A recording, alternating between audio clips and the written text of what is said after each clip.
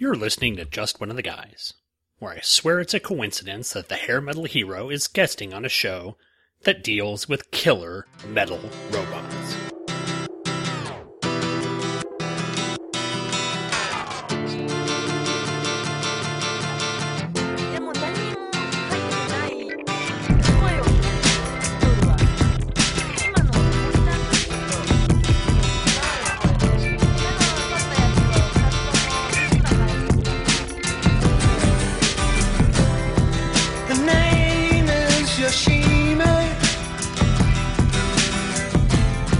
She's a black belt in karate, working for the city. She has to discipline her body, 'cause she knows that it's demanding to defeat those evil machines. I know she can beat them. Oh, Yoshime. Hello, everyone, and welcome to another episode of Just One of the Guys, a Green Lantern podcast hosted by the Two True Freaks Internet Radio Network. My name is Sean Eagle, and I love talking about Green Lantern comics, specifically the ones starting with cover date June 1990 and ending with the cover date November 2004, and specifically the comics that have Guy Gardner and Kyle Rayner in them. Unfortunately, again, Guy Gardner's kind of been sidelined, but Kyle Rayner's in both the books. In the first book, Green Lantern number 130, he's taking on a foe that, he probably should be taking on more often in the Green Lantern books, the Manhunter robots, the predecessors to the Green Lantern Corps, who decided to get a sort of Borg-like upgrade. And now Kyle's having to try and find his own way to take them down. Plus, the second book we're taking a look at is the third part of the Green Lantern vs. Alien stories, Green Lantern vs. Alien number 3, obviously, where Kyle, who's lost his ring, has to do a little improvising, and gets a little help from the incredibly hot Laura Croft analog Crow, who's unfortunately nothing like the incredibly hot robot from Mystery Science Theater 3000, and he gets into a nice little conversation with former Green Lantern Salai. And plus, there's plenty of aliens from the Ridley Scott movie coming to terrorize the three characters here. Xenomorphs, Sean. Xenomorphs. You are correct. And if you didn't guess, I've got a guest come along to the show again. He is one of the people behind the Vault of the Startling Monster Horror Tales of Terror over at the Two True Freaks Network. He's also the co-host, along with good friend Dave Atterbury from Star Wars Weekends. We miss you, Dave. And now it's not Nerds on Film anymore, it's TNA Movies. That's right. Yeah, and he's doing some... I can't wait to hear his next movie commentary that he's going to do. Ladies and gentlemen, it is my great privilege and pleasure to welcome onto the show Mr. Hair Metal Hero Chris Tyler. How's it going, Chris? It's going great, Sean. Thanks for having me on. Oh, I'm glad to have you. Like I said, I was glad that I finally got to get all the Vault guys on here. A couple of weeks ago, we did Chris on the show, and he was Chris. It was essentially getting Chris to read 2 goddamn superhero comics, so that was a lot of fun. And we're hoping to get Luke, Jack, and Eddie on as well the next show, so we're going to be rounding out this Aliens Green Lantern thing with the Horror Vault, so that'll be cool. Yeah, you can only hope to get Luke on your show. He's Luke, a tough man to pin down. Luke is difficult to pin down, but I love when he comes on because he always brings his A game. So, but I'm glad to have you here. I'm glad to have you talking about this, and we'll go ahead and jump right into it after we take this commercial break and play some podcast promos. So stay tuned, folks. This is the theme to Sean Show. This is the theme to Sean Show. Sorry. This is the part in Sean's show where he plays the promo. There you go. Oh.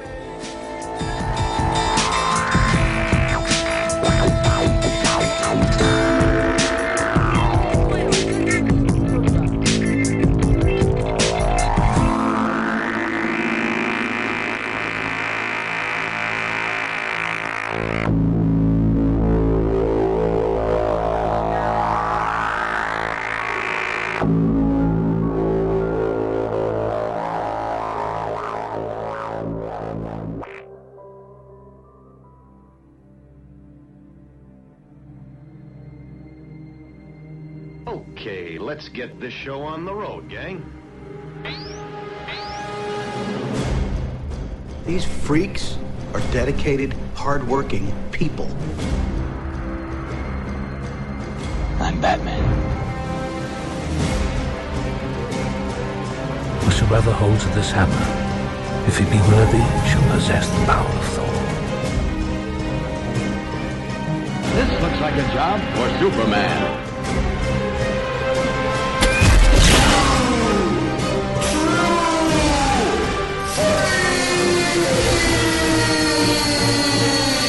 Hey! Let's hear it for Captain America! It's the Flying Man! It's the Rocketeer!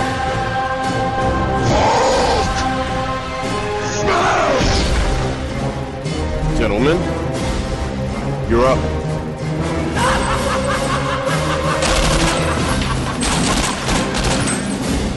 Comics Monthly Mondays.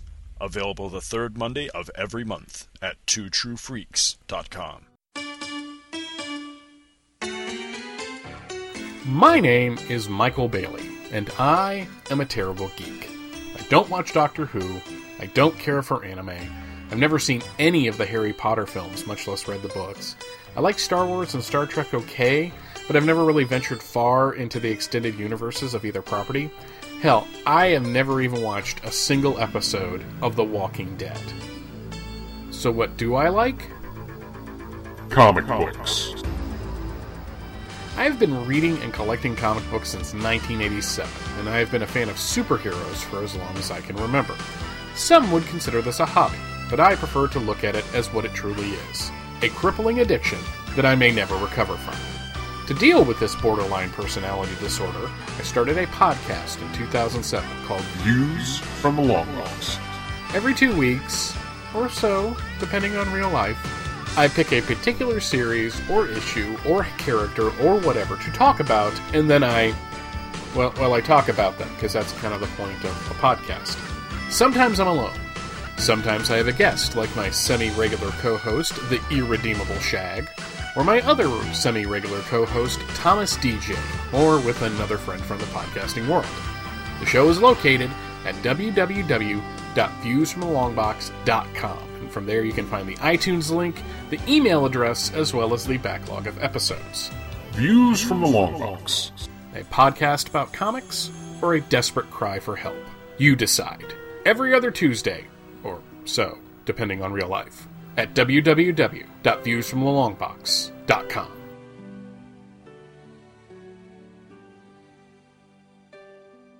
And we're back to awkwardness and a Green Lantern issue. We won't talk about the awkwardness, but we'll talk about the Green Lantern issue. There's some awkwardness in this issue, though. Oh, yes, there is.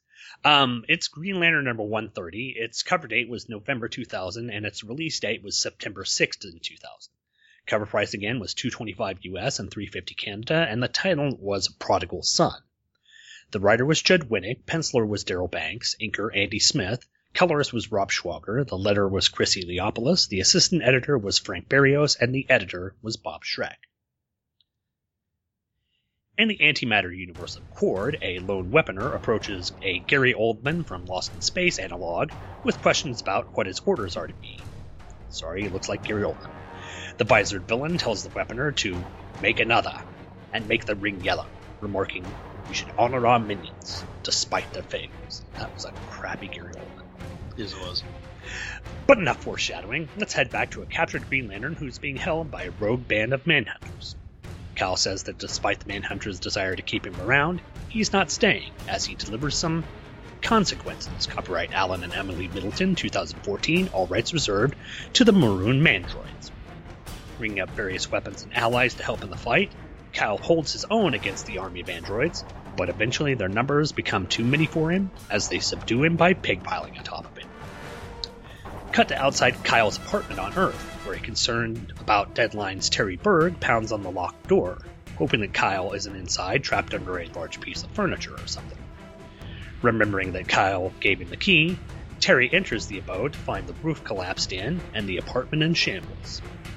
As Terry calls out for his boss, John Stewart appears behind him and tells him about the roof construction that went wrong. Yeah, the roof construction. That's the ticket. Yeah. Glad to hear that no one was hurt, Terry heads for the computer to copy off the files for Beast magazine, while John hopes that his statement about no one getting hurt is actually true. Back in space, the Manhunters have trapped Kyle on a pentagonal platform and are pumping him full of tubes and wires. Green Lantern asks what they plan on doing with him, and we're treated to a Thomas DJ style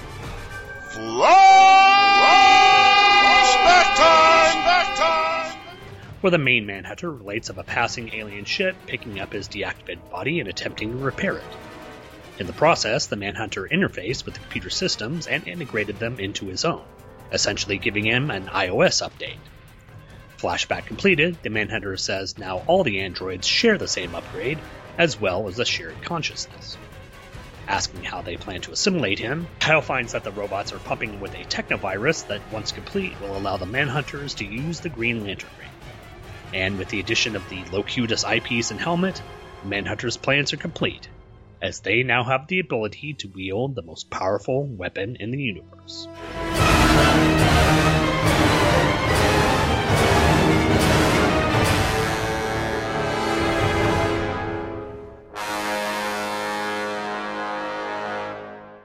So, what do you think about this? Well, first of all, let me ask, Chris, were you reading Green Lantern at the time? Or is that, I know you have an idea, of Kyle, especially more yes, than I do. Honeywell did, but yeah, I know who. That wouldn't be hard to have. No, I am quite familiar with the Green Lantern in his many incarnations. And I was aware of Hal going whack-a-doo-doo and, turning into Parallax and then reigniting the sun. And I am also familiar with them bringing on Kyle. Okay. So I am familiar with all that. I wouldn't say that I have a great love for Kyle Rayner, mostly because of his stupid haircut. And I honestly, the crab mask and the costume, I don't like that costume. It's too busy. Well, the thing is, it did come into play in that era of the 90s where... Yeah, I understand. The image excess was pretty much part and parcel with comics at the time, so it was very much of the time. But I think over time, for me at least, it worked better. I know we're going to be coming up here in a while to a new updated costume that was designed by Jim Lee, and I don't know if it's much of an improvement, to be honest. I think the problem is the classic Green Lantern costume is such a clean design. Yeah. That all these changes just don't really suit it very well. Yeah, that's a big thing with costume design for me. The real busy ones don't work for me. I like the clean, almost, the standard 2 or 3 colors and that's it. But, I like the trunks over the crotch and the boots are all one color, the gloves are all, that looks fantastic to me. The however they have his chest piece designed with the little jaggies on the, above the lantern symbol, it doesn't work for me, and the gloves are kind of, yeah. Yeah, well, they look more like bracers or something rather than actual gloves. So it is, like I said, a design that came out of the 90s. So I can see your reason for not having the most liking for it. Yeah, I also understand why they did it too. Kyle's the last Green Lantern, the only Green Lantern. They need to differentiate him from Hal, which I totally get. Mm-hmm. So I understand the reasoning. I just don't like the aesthetic. No problem. Well, moving into the book, let's go ahead and start with the cover. I like the cover. It's an okay design, but there's some things that are just kind of wonky on it. First of all, Kyle's being shot at from his right, and he himself is aiming towards the left. So it's, why is he shooting at the things that are shooting back? Why isn't he shooting back at the things that are shooting at him? Yeah. Plus, the Manhunter in the background, he's got a little pouty lip. Yes, he does. What's with that? He's got the. He's like he's the Manhunter version of Marv from Sin City. Oh, if we could only get what's his name? Mickey Rourke. Yeah, Mickey Rourke playing playing a Manhunter in the next Green Lantern movie. Maybe we can get that in one of those myriad number of DC untitled movies that they're doing in the next. I'm content with Dexter's dad being the voice on the Justice League cartoon for the Manhunters. Oh, that was cool. I'll agree with that. Moving into the book, pages 1 and 2. This is something I think the Green Lantern book could have really affected the Green Lantern book well, is going to the antimatter universe and having more stories with the Cordians and the Weaponers. Yeah. These characters are classic Green Lantern villains that kind of got sidelined after the whole, Hal Jordan goes bonkers thing. They were never really mentioned, but they were pretty important during the early part of the Green Lantern run back in the 90s with when Gerard Jones was writing it. And I like the fact that Judd Winnick's bringing him back, because in my opinion at this point in time, I don't think Kyle really had a great rogues gallery specific to him. And what worked best for me was when he was fighting some of these classic villains. When I covered an 80-page Giant, one of the really fun stories that I covered in that was Green Lantern Kyle Rayner having to go up against Hector Hammond. Yep. And, there's a classic villain that I think really would have worked against Kyle Rayner, but they seem to, I guess, want to differentiate Kyle so much from Hal and the previous Lanterns by giving him a new rogues gallery, and that I think was kind of a detriment. So having the Cordians come back, I think, is going to be a nice addition to the story. Yeah, it's I don't like the new design. I like the old school pulpy 60s design a lot better. Yeah, again, it is a very, I guess that one guy on page 2 here is supposed to be a weaponer, but his outfit's all silver, and it doesn't look like the big sort of almost Flash Gordon-esque Buck Rogers type thing. But it's nice that they're, they've got an image of Sinestro, and it would, despite the fact that Sinestro, I guess, is dead, or at this current time is dead, it would be nice also if Sinestro could have made it back. But I think we'll be seeing the return of someone with a yellow ring here pretty soon, so that'll be cool. Is it Sinestro? I'm not saying. You're not saying? All right. Well, it's someone who's been, I'll tell you, it's not, okay, I'll say it's not Sinestro, but it is a villain that Kyle has faced before in the book. So, you can, all right. You can, if you've read some of the say no more, you can know who it is. My next note's on page 5, where Kyle sort of breaks out and starts bringing up constructs to take on the Manhunters. Yeah. That pose of the Manhunters is just really weird. It doesn't look like they're the Scourge of the Galaxy. It looks more like they're Lord of the Dance. I totally get the Michael Flatley vibe. I'm serious. The one, you've got a shot from him overhead with his arms out and his legs kicked up. It's a ridiculous pose. He's dainty. He's a dainty Manhunter. I can hear the little clogging things in the background here. Oh, Michael Flatley, how we love you so, in a way that we completely don't. I really don't have very many notes because a lot of this story is basically taken up by, silent panels of Kyle just based in the Manhunters. Do you have any comments on the art? I gotta be honest, I don't dig the art. Really? I really don't. It's not that it's somewhat cartoony, because I think cartoony can definitely work for Green Lantern. The faces are just really off to me. Mm-hmm. It's not working for me. I think the Manhunters actually look all right. They kind of look like Sock from Tron a little bit to me, right? Yeah, they do. The way they're drawn in this.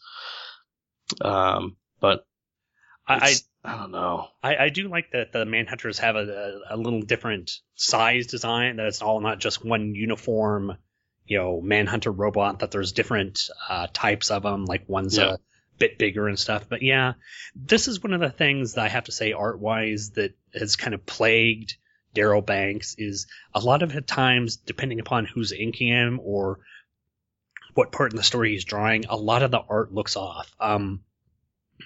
Specifically getting to the point where we get back to Kyle's apartment and we get Terry Berg, who's supposed to be Kyle's, 15, 16-year-old assistant for this magazine. Basically, if you don't know what's going on, Kyle got a job with a magazine that's kind of like Maxim or Details. Gotcha. And he's doing a comic strip in the back of it. He's doing a bi-weekly comic strip in there.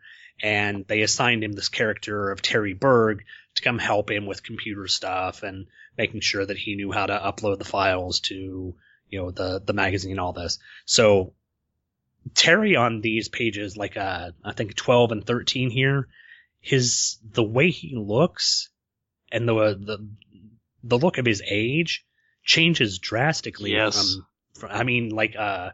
In the first 3 panel, in that panel 3 where he's knocking on the door and you see that, he looks like he's 12. He looks like a 12-year-old girl. Yeah. Well, do you know about Terry? No, I don't. I'm going to assume something awful happens to him though, because it's Kyle Rayner Green Lantern's book. Yeah. Well, this really isn't a huge spoiler, but there's a storyline coming down the pike about 20, 30 issues from now, where this character, well, here in about 15 issues or so, we find out this character is gay. We find out that this kid is gay, and they establish him, as a gay character, and it's done really well. But here in about 15 issues after that, he gets into an altercation with some thugs, and they beat him within an inch of his life. I mean, he's in a hospital in a coma. They think he might lose an eye. His leg is broken in a number of places. So, and Kyle, as Green Lantern, basically goes out and finds the people and beats the ever-loving snot out of them. So it's an interesting story. And, the character of Terry, initially isn't, you're brought into the fact that he's a gay character, not with the sort of way they do it now, like, announcing that Alan Scott is gay and, it being banner headlines. It's something that grew and evolved about the character. And I like his character, but going back to the art just fluctuates in the way he looks, especially on that next page where he's calling out for Kyle. Yeah, it's so off. It's so off from the other panels. Mm-hmm. He looks like he's almost, a tween. He looks like 10 or 11 and just way too young. And then he fluctuated into the panels after that, the bottom, like the 4th panel there where he's shaking hands with John Stewart. He looks like he's about 16. So it's weird art style. It's a weird fluctuation in art, and it's one of the negative things I have to say about Darryl Banks' art on the book. But, I do like on this page that they mention, or that John tries to explain why there's a hole in Kyle's roof. Yeah. Because in this book, in the Green Lantern book, there are so many times where Kyle gets blasted out of the window or flies through the roof and the roof explodes or his apartment catches on fire or anything, and it's never mentioned. And it's, the landlord's never like, what the hell happened here? Yeah. So I'm glad that they at least give some sort of explanation to why this would be going on. After that, I don't really have any notes until about page 18. Let me see what I've got here. I was going to say the foreshortening on John Stewart picking up that cup is really bad. Yeah, Darryl Banks has never really gotten John Stewart quite well, especially facially. There's a lot of times that John's face looks really poorly inked, but I agree, yeah, the foreshortening on that arm is... because Darryl Banks does some good art, but I don't know if this is just rushed or... And sadly, I found that Terry Austin, who is an incredible inker, he came in to do the book with Darryl Banks. Banks's artwork looked even worse. So, jeez, I know it's hard to imagine that Terry Austin, who's such a great fit with so many other artists, was just such a poor one with Darryl Banks. But like I said, yeah, the artwork just fluctuates so much in here. It's difficult to get interested in it.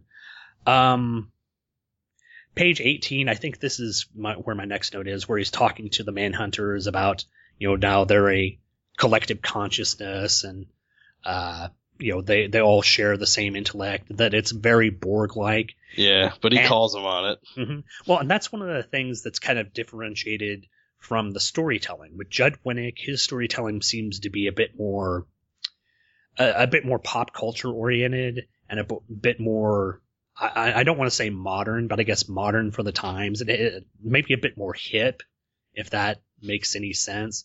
Ron Marz, when he wrote, seemed to have more of a classical comic hero writing style. Judd Winnick's putting in a lot more pop culture references and a lot of more snarky dialogue and stuff like that. So, if you like that, that's a good thing. It's not a dramatic change, but it's something. And I'm glad that Kyle at least, recognizes the whole collective consciousness thing is very much like the Borg. Yeah, I mean, he is an artist, so you got, he's drawing monster stuff and alien stuff, so you got to assume he's somewhat of a geek.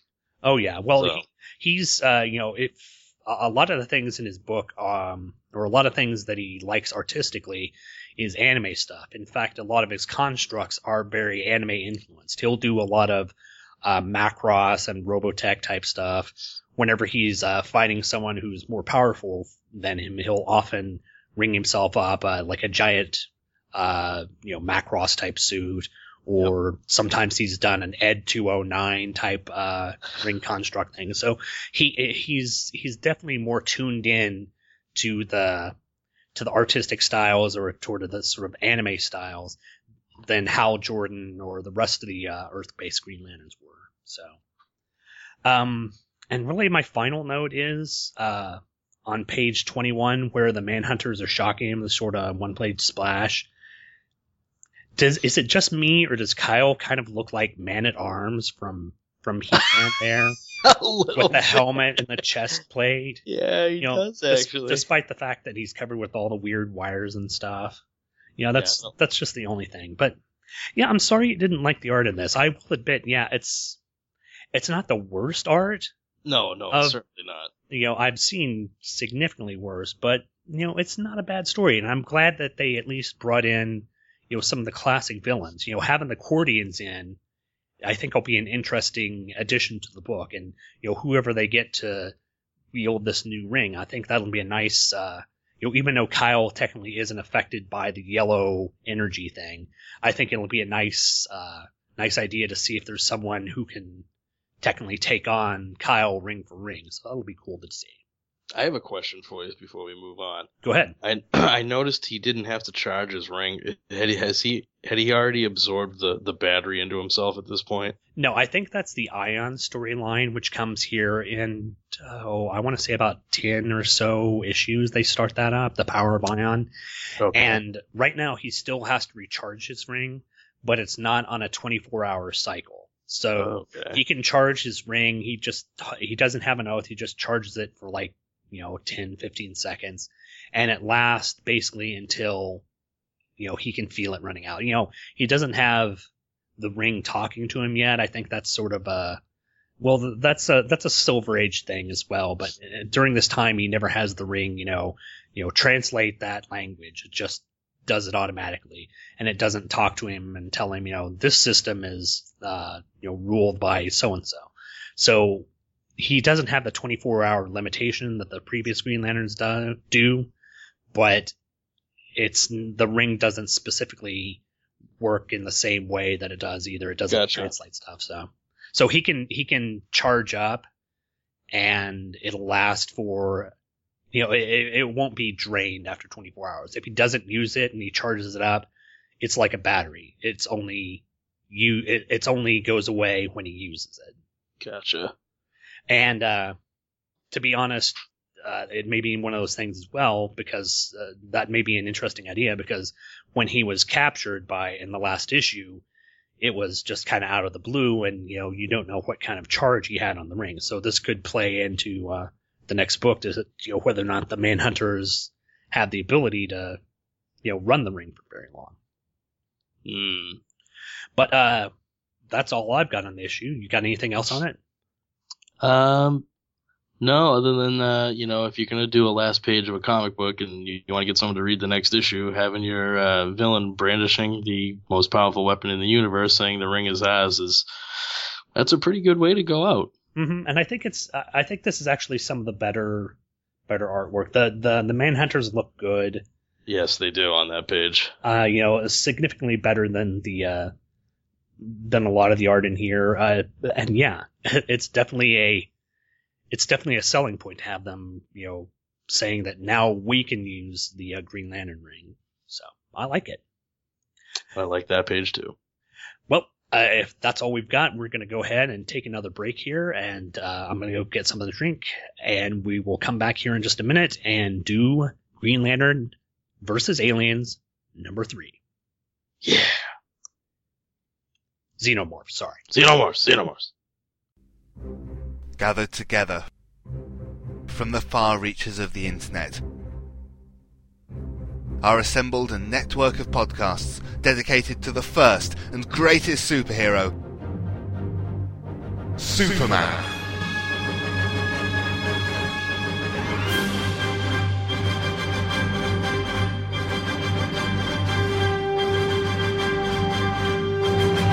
The Superman Podcast Network is dedicated to covering all aspects of the Superman legend, featuring The Thrilling Adventures of Superman, Golden Age Superman, the Superman Fan Podcast, Superman in the Bronze Age, From Crisis to Crisis, a Superman podcast, the Schuster Herald Podcast, It's Superman, the Carousel Podcast, the Amateur Steel, a John Henry Allen podcast, the world's best podcast, and Radio KL from SupermanHomepage.com.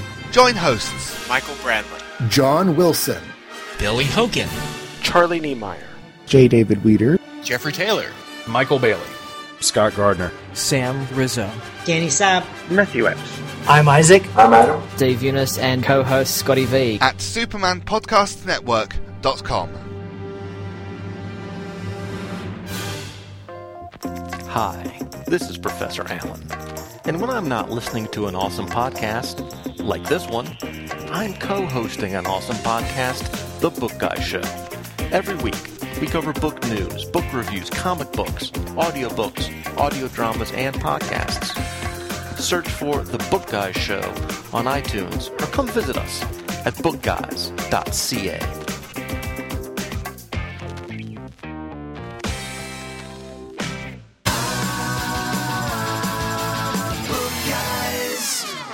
And once again, we're back.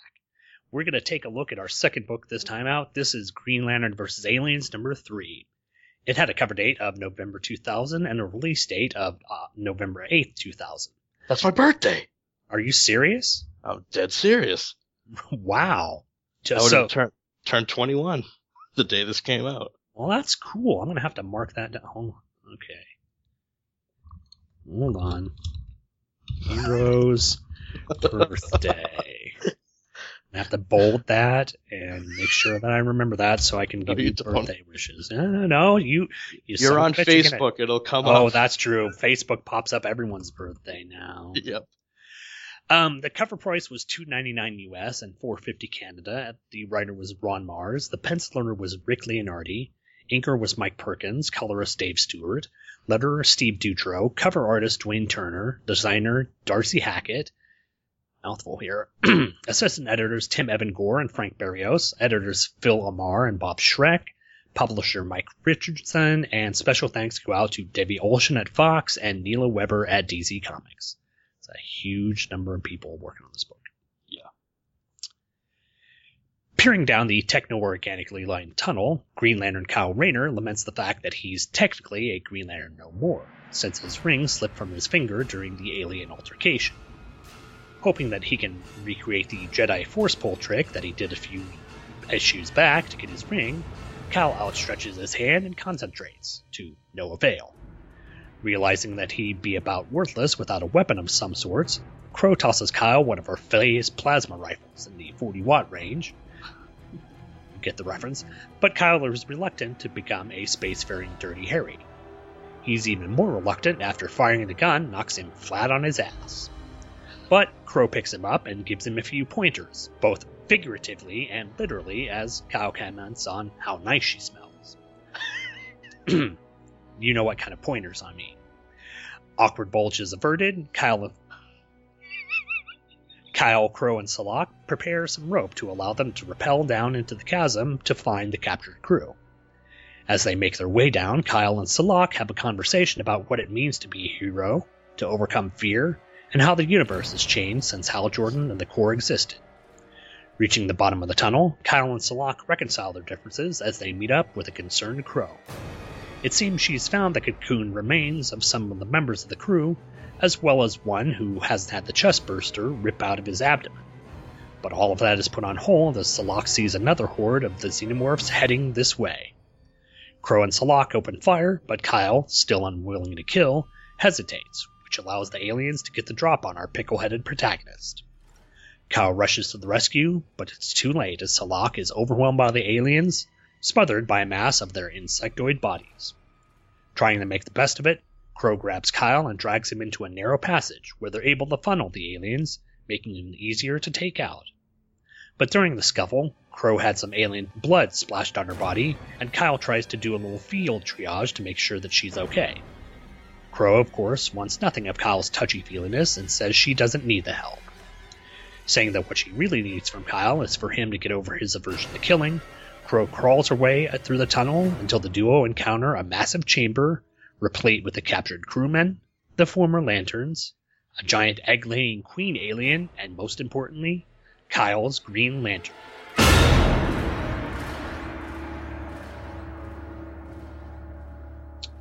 Okay, so the third chapter of a 4-part story dealing with Green Lantern and aliens. What do you think about this one, Chris? I really enjoyed this one. They're finally getting into a bit more of the aliens type feel. The first ones it had a few of the tropes sprinkled in through it, but this one definitely gets into, more of the feel of an alien comic or an alien movie, and I really like it.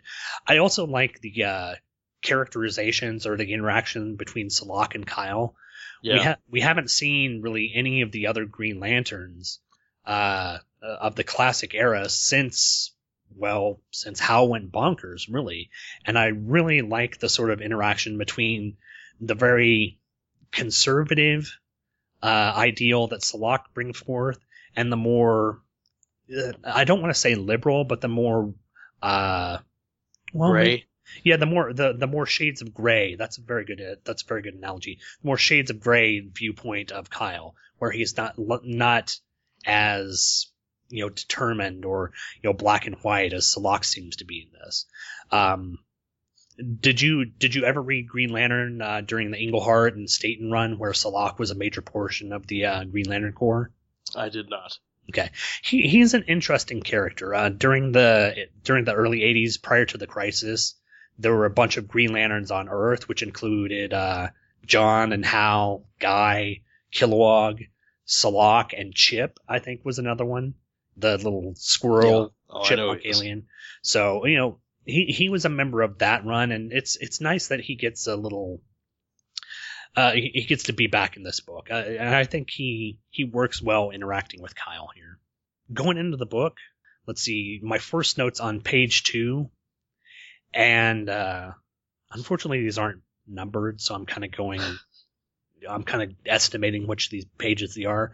I haven't really commented about the art so much in this book, but I really, really like that Rick Leonardi is taking a lot of time to do these detailed backgrounds in here, especially the walls of the cave or the tunnel that's going down. It looks just like the way the sort of alien secretions do in the walls of the caves in the Aliens movie. It helps set the tone of the book really well. Yeah, it's very nicely done. Mm-hmm. And I instantly started thinking about the Marines walking to the reactor in Aliens when I saw it. Yeah, especially when it comes from the very industrial looking modular staircases and metal staircases to this weird techno-organic alien type goo looking stuff. It's a nice transition, and they've got the imagery down really well here. Oh yeah. Moving on to the next page, page 3, there was an actual portion in the book where Kyle had his ring separated from him, and he was able essentially to pull the little Jedi mind trick and have the ring travel to him. So this isn't out of the question, but it is kind of a goofy trope of the Green Lanterns. But You know, whatever. Hey, it's the most powerful thing in the universe, and it's bonded to you. I can buy it. Okay, yeah, I'll give you a no prize for that. That's cool. I also like on the next page after that Kyle gives an explanation for why he's not in his civilian clothes.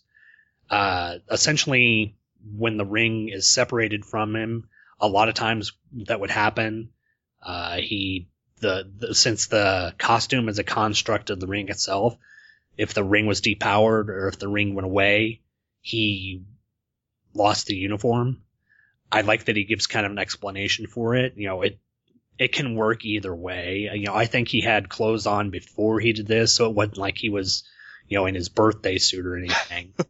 But I'm certain, you know, if there were female readers reading this, they'd be all excited about that, because I think that was one of the things at the time that made this book kind of popular, because Kyle Rayner was kind of considered to be a sort of attractive character for, you know, that kind of brought in a female audience to the Green Lantern at the time.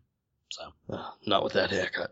There you go. Well, I know it is a very douchey haircut. I give you that. But then again, he is an artist, so. True.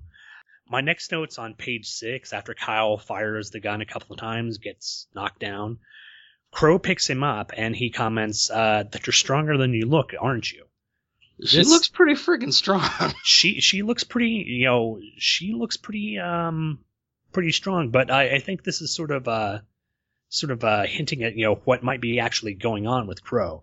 She's not, she does look physically imposing, but I think there's something else going on that we'll find out here in the next book. You know, I don't want to spoil ahead, but, you know, we'll get to that. Let's see the 4 middle panels on the next page. You know, after Crow's trying to teach Kyle how to shoot. You know, I like the sort of awkwardness, and, you know, even with the crab mask, you can kind of tell there's some differentiation in Kyle's face, that you can see how he's kind of awkward. And plus, you know, Crow, her face goes from being sort of angry at Kyle, you know, because he's smelling her, and that's kind of. And also, I've got to wonder, you know, a woman running around in a down spaceship on a planet, you know, being chased by weird aliens, would she really smell nice? I mean, you know, I'll admit, you know, I don't know women all that well, but I would think, you know, women sweat as well. Wouldn't you smell kind of funky after? They don't sweat, Sean. Oh, they perspire. Okay, well, they glow. I guess that's me being, you know, an uneducated nerd, having my uneducated nerd show through, because I would have thought, you know, she would have smelled like sweaty, you know, sweatiness. So maybe Kyle just digs the natural musk. Well, you never know. That's like I said, he is an artist. I'm sure if Crow lifted up her arms and they weren't shaved under the pits, he'd probably be like, "Oh yeah, that's my girl." He is hanging out in the village with a bunch of bohemian people, so I wouldn't be surprised. Ow! Sing. It's the 2000s. We have soap. Moving on to a couple pages later, I like the fact that Salak, you know, doesn't have to rappel down. I like, you know, the fact that he's, you know, they're taking into account his sort of alien physiology, and the fact that he's, you know, got the 4 arms, that he can kind of rappel down this wall or he can climb down this wall sort of spider-like. I think that's kind of a neat thing to distinguish him as a character. Well, seeing as how he's depowered, it's just kind of cool to see him. You know, he's got the 4 arms, so he's strapping 4 guns. So it's like, yeah, that kind of makes sense. You know, at least they're doing something with him. He's not just an alien for alien's sake. Yeah, I like that. And I also like the fact, you know, this was mentioned in the previous issue, that even though he is a depowered Green Lantern, he does still feel the need to be a hero, to be to take responsibility for his actions, especially in this case where he was part of the group that brought the aliens here in the first place. And even though he's, like I said, he's not a Green Lantern and can't use the ring, he's wanted to go and try and right the wrongs that he created. So that's a great character piece for someone. Yes, it is. the next couple of pages, 10 through 11, I really like the dialogue between Kyle and Salak. Aside from John and Guy, Kyle has never really gotten to interact with any of the former Green Lanterns. So the fact that he's getting it from someone who's not only a prior Green Lantern, but an alien Green Lantern, and someone who's, he's never interacted with, and has, Salak has a kind of different worldview than John or Guy did. So yeah, I like that he gets this sort of expansion of his knowledge of the Green Lantern universe, because most of his knowledge comes from the Earth-based Lantern. It's nice that he's getting to interact with a Green Lantern who's not Earth-based. Yeah, in the main title, because I'm sure this falls outside continuity, even though it seems like you could squeeze it in pretty easily without it disrupting anything.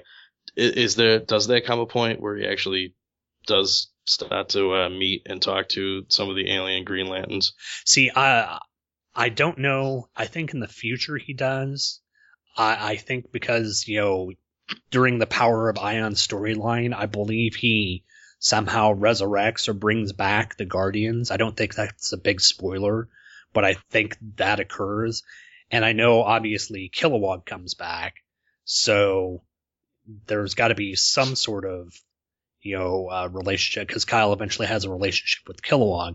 So I don't know. To this point so far, he really hasn't had much interaction with the previous Green Lanterns aside from John, Kyle, and Guy. So, but yeah, I do agree. This is one of those stories that is, probably out of continuity, because I mean, it's not branded Elseworlds or anything, so no, it's not. But it's one of those sort of unique crossovers that I think, if you wanted to make it fit into Green Lantern continuity, it wouldn't take a bunch of finagling. It'd be easily put in there. You just say, this happened between issues blank and blank. Wouldn't have a problem. Yeah. And I wouldn't mind, aside from the fact that the two franchises are owned by, separate companies. And if you look at the, the thing is with this, they're dealing with the aliens. They're not dealing with like Weyland-Yutani or, the idea of Ripley going after that or any of that continuity that's been established in the Dark Horse stuff. It's just the aliens themselves. And who's to say there's not a home world of aliens out there somewhere? So maybe a movie in that franchise will finally take us there. Who knows? That would be interesting. I'd love to see something like that. Me too. My next note, I think, is on the splash page with the aliens. Oh, it's so good. It is. I think Rick Leonardi does a really, really good job. The art here is crisp. He gets all the weird details on the aliens. Yeah. The claws. I'm looking at the alien's right claw. On the front cover, it looks like he has the sort of two fingers fused together as a claw. Yeah. This one just looks like a tri-finger claw, but that's just a minor nitpick. The look at the tail and even the jaws, the interior set of jaws look a lot better. It looks more like the weird teeth rather than a sort of grabby hand type thing. It's great here. Yeah, it's he's not really. He's definitely inspired by the original Giger design, but he's not trying to ape it completely. It's definitely more comic booky, and it's a really nice piece. Mm-hmm. Yeah, that's one of the things I am really impressed with. Leonardi does some great work with the character designs as well, and the aliens in specific. I think the aliens just haven't looked this good since the early days of the Dark Horse Aliens book. After that, my next note is until essentially page 20, where after Crow gets some alien blood splashed on her, and Kyle wants to triage her and take a look at her, she basically tells him not to. And I'm wondering, is that just because she's such a hard ass that she doesn't want to get looked at, or if there's something else going on? I guess when you read it, when you read issue 3 and you haven't read issue 4, that's definitely the impression you get. Mm-hmm. But then there's reveals. Yeah, later. There are reveals later, so hinting that there is kind of a seeding of an idea that something is different about Crow. It's an alien story. What haven't we had yet? Exactly. If you know your alien story, you will you will understand what's going to be happening here. But I like that they don't telegraph it all that much. But if you know what it is, you know what it is. And then, finally, the last 2 pages, the queen alien, with the ovipositor and laying all the eggs and the lanterns, the crew. I'm glad at least that when the aliens, grab Slock, they didn't kill him. I'm glad to hear that because, that tends to be in the film. They rip you up. This time they're taking you for specimens, which is cool. But the queen looks good. I'm looking on that one page where you see her head. Her head looks a bit different. Yeah, it's still the different.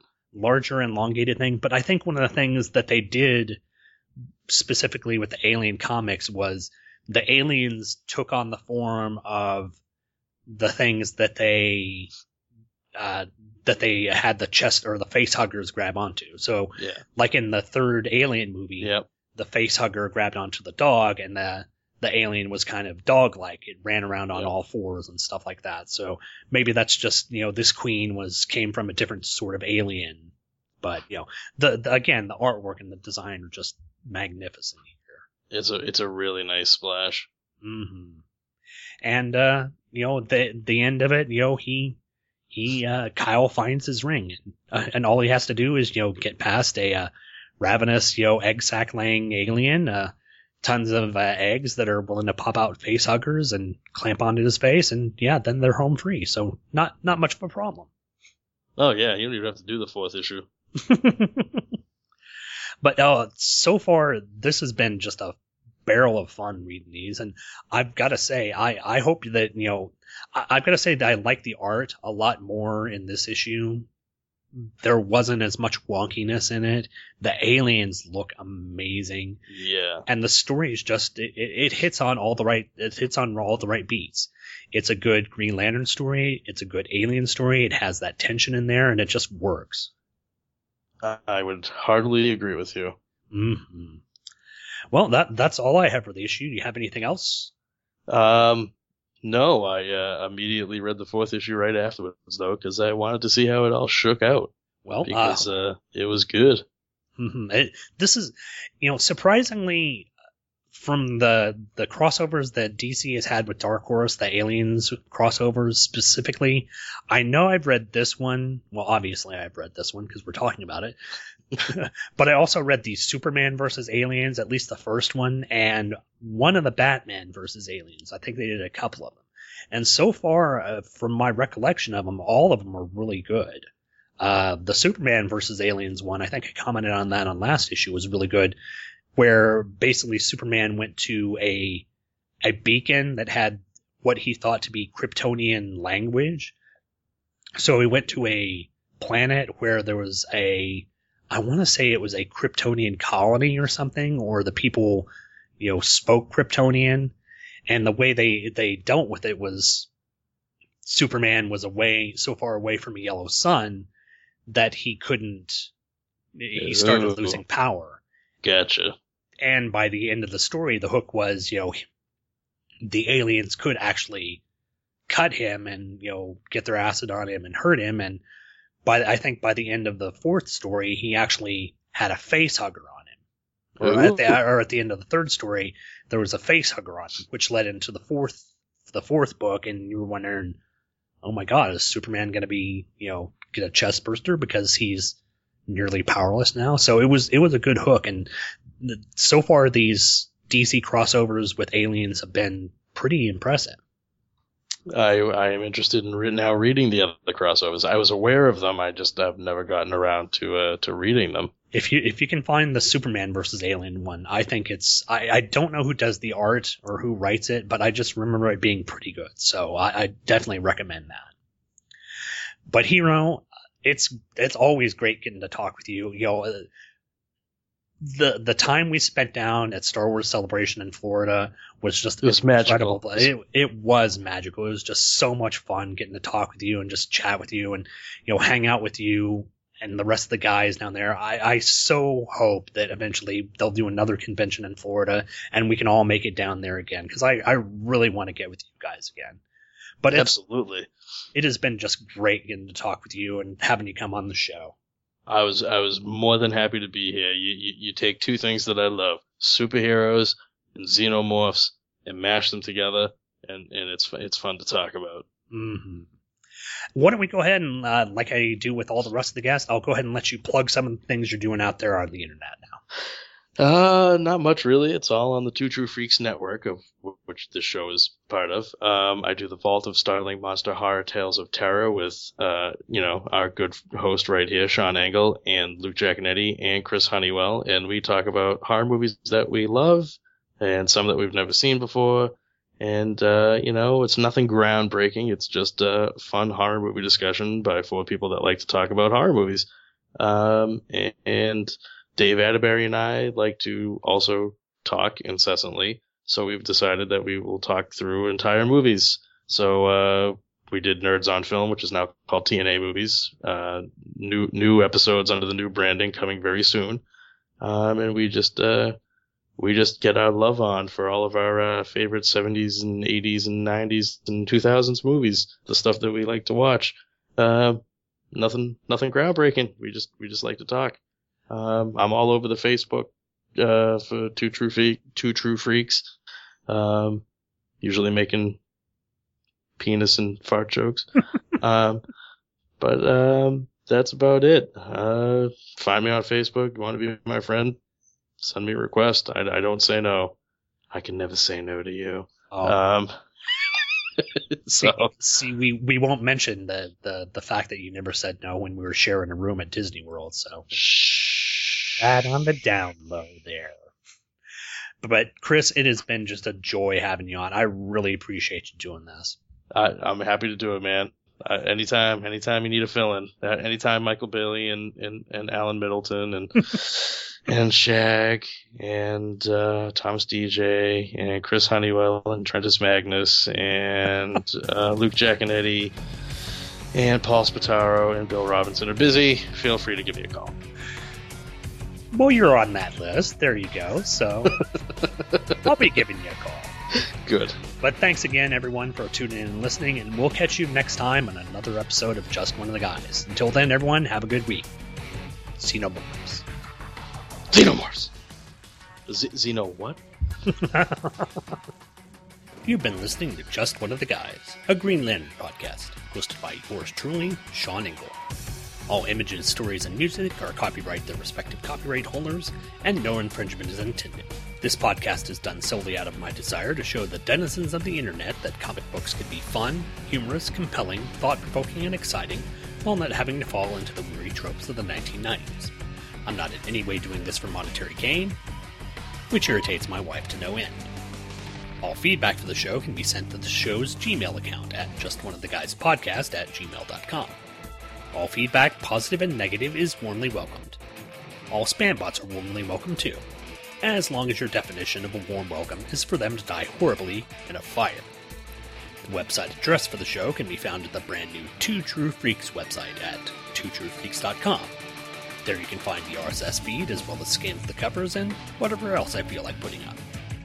Look for me on iTunes. Just search for Just One of the Guys podcast, or search for Two True Freaks, the numeral 2, and you can subscribe to the show there. You can also search me on Facebook, and now you can actually find me there, as it was a requirement of my new Debonscore contract. But it doesn't mean that I'll be joining your little Candy Crush group anytime soon. Thanks for downloading and listening, and come back next Friday for another episode of Just One of the Guys, a Green Lantern podcast.